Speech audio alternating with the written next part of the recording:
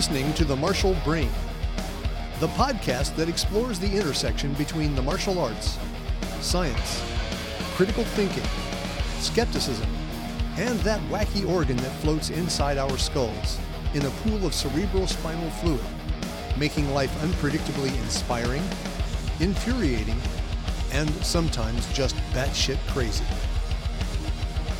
I'm Jeff Westfall for The Martial Brain.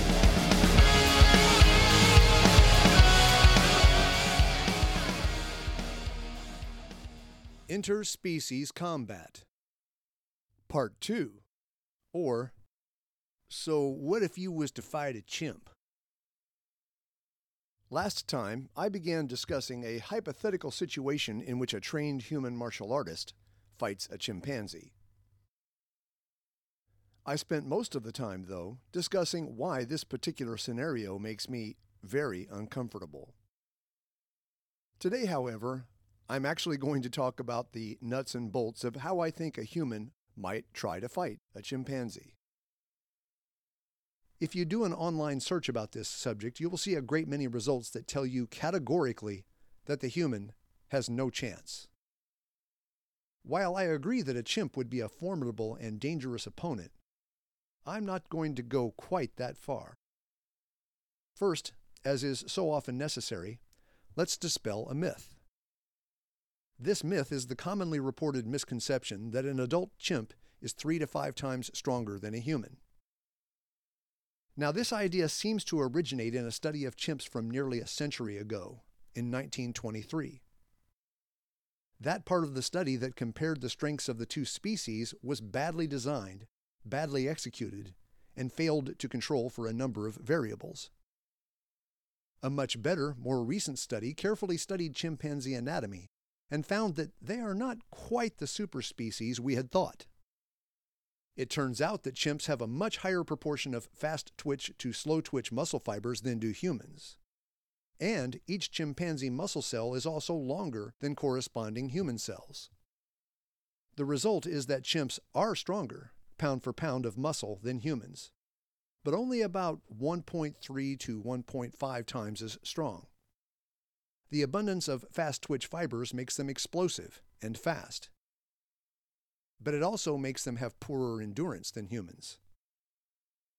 Humans have the advantage of being larger, in most cases, and our higher proportion of slow-twitch muscle fibers means that our endurance is superior to that of chimps. As a matter of fact, most of us humans don't realize that when it comes to cardiovascular endurance, we are something of a superspecies ourselves. You see, most species are sprinters. This is because they are either predator or prey, and the killing is done up close and personal with claws and fangs. But humans evolved the intelligence to make hunting weapons, along with opposable thumbs and shoulder joints that allowed us to use those weapons, to strike from a distance well beyond the range of fang and claw. We also evolved vast cardiovascular potential and the unusual ability to sweat over most of the surface area of our bodies to cool ourselves down. Humans regularly run marathons for the competitive joy of it. That's 26 miles, 385 yards. And of course, there are ultramarathoners that run more than 100 miles at a time. Animals, even dogs, wolves, and horses, don't run much further than half of a marathon before they are forced to stop and rest and cool down. That's been our edge for hundreds of thousands of years. We wound the deer, or the mastodon, and then begin patiently chasing it, following its blood trail. At first, of course, it outruns us, but cardiovascular endurance is our superpower, so it can't do so forever. Eventually, we run it down, kill it, and eat it. Getting back to our fight with the chimp, one huge problem for our human combatant is the chimpanzee's teeth. Male chimpanzees have impressively large canine teeth, or fangs, and they are their go-to weapon. They especially target their opponent's genitals, throat, face, and hands for their biting attacks. While a bite from a chimpanzee's fangs is a very serious attack, as it turns out, our anthropoid cousins actually have slightly less bite power than do we humans. It's long been thought that the opposite was true. The huge sagittal crest on the chimpanzee skull anchors enormous jaw muscles. You would think they would have a hugely powerful bite. But recent study shows that while humans have smaller jaw muscles than chimps, our skulls are structured in such a way that the human bite is more than 150% as efficient in force generation as that of a chimp. The result is more force from less muscle. While I probably wouldn't try to bite the hypothetical chimp I'm fighting, I have felt human bites before. Having that experience as a baseline, it's nice to know that the chimp doesn't have pit bull jaws to power those prodigious fangs, but instead, jaws weaker than my own. But be that as it may, when chimps fight, one of their most favored tactics is to grab you with their hands, pull in with their powerful arms, and get you close enough to bite. While their teeth may be just a tad less frightening than we had thought, their arms are very strong and longer than their legs. Another consideration is to think about what the chimp is fighting for. Is this simply a dominance hierarchy primate that wants to make sure that I know exactly where he sits and where I sit in the hierarchy? In that case, a far more effective tactic would probably be to either play dead or go to turtle position. If it's just about expressing dominance, you are unlikely to be killed if you show submission. Nothing is without its risk, though, and chimps have a bit of a bad reputation for accidentally killing each other during dominance-submission battles. That would be your call. But if you can tell that this chimp really wants to kill you, you had better be ready to fight. Since I'm not going to start a fight with a chimpanzee, that means that I'm being attacked. And since chimps are not renowned for their striking skills at long range, I'm guessing that the ape in question will be attempting to close the distance by charging at me. Chimps can run on all fours faster than Usain Bolt, the fastest human ever clocked, can run on 2 feet on his fastest day. It's pointless to try to outrun them. But few things are easier than evading a charging opponent. Of course, you won't win the fight by simply evading charges, but you may get in a few well-placed strikes in the process. And more importantly, if you pull this off well, you just might make the chimpanzee think twice about charging at you, and perhaps even fatigue him a bit. In any case, you're probably going to eventually need to deal with the chimpanzee in grappling range. Considering the danger of the ape's vicious bite, the safest thing here, of course, would be to get to his back.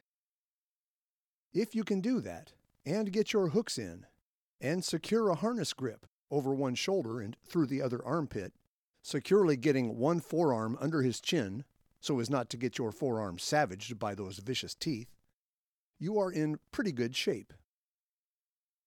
You can definitely assume that the chimp will go ballistic once you've gained this position.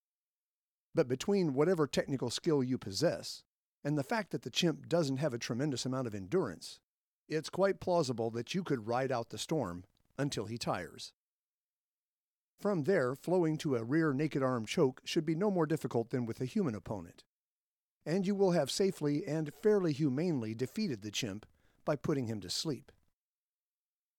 If you're smart, you will now get the hell away before he wakes up. If you aren't able to get to the chimpanzee's back and find yourself grappling with him from the front, you must quickly and effectively deal with his teeth. Now it strikes me that this means reducing the movement of his head and jaws as quickly as possible. The best way to do this would be, if you're able, to secure top position so that the chimp's head is against the earth, and at the same time, I shit you not, jam one of your forearms directly into his jaws, wedging them apart. Here's my logic. While of course you will not come away from such a tactic undamaged, most of the real damage from a bite doesn't result from the bite itself, but from whatever violent maneuver or technique the biting animal uses to rip away the flesh. In the case of alligators and crocodiles, this is frequently a sudden spin on their long axis, like a log rolling, exerting tremendous force against the bitten flesh. A dog or a wolf is more likely to brace on their legs and viciously shake their head from side to side. In any case, if you can immobilize the head, preventing or at least inhibiting its ability to pull away, there's little to no ability to tear your flesh. From there, you're going to hold the position and take advantage of your superior endurance, waiting for the chimp to exhaust himself as he struggles.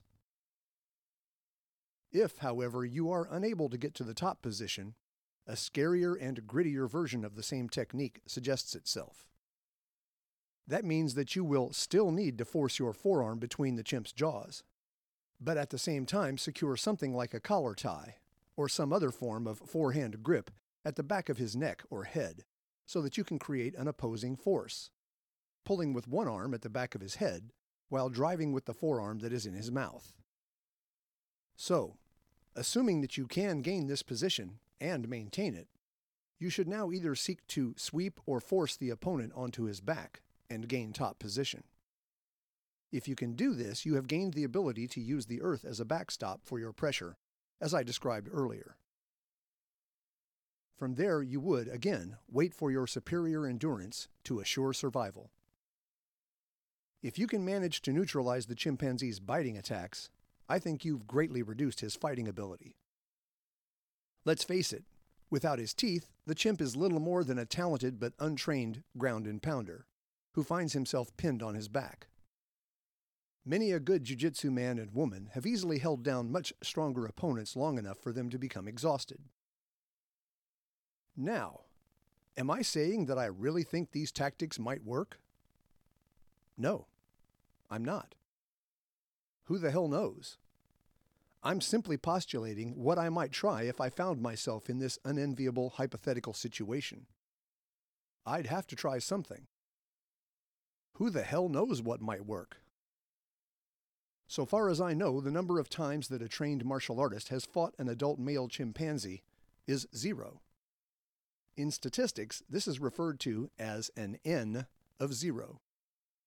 If it had happened only once, it would be an N of 1, which is pretty much equally inconclusive as an N of 0. In the end, of course, this discussion is more than a bit silly, and one that I submit is very nearly impossible to resolve in any way that is meaningful. To effectively test my hypotheses about how to fight a chimp, or for that matter anyone else's hypotheses, would require a large sample size. That means at least dozens, if not hundreds, of man-on-chimp bouts to gather data. Of course, short of something set up by a supervillain, a psychopathic oligarch, or a post-apocalyptic ruler, no such test would or could ever happen. And yet humans will still argue angrily over their beers and bongs about such silly hierarchical questions. The fact that we love to do so says a lot about us as a species. So, could a trained martial artist beat a chimp in a fair fight? I really hope we never find out. Anyway, that's what I think. But I could be wrong. Let me know what you think, and check out old episodes of the Martial Brain podcast at my website, rpmartialarts.com. I'm Jeff Westfall for the Martial Brain.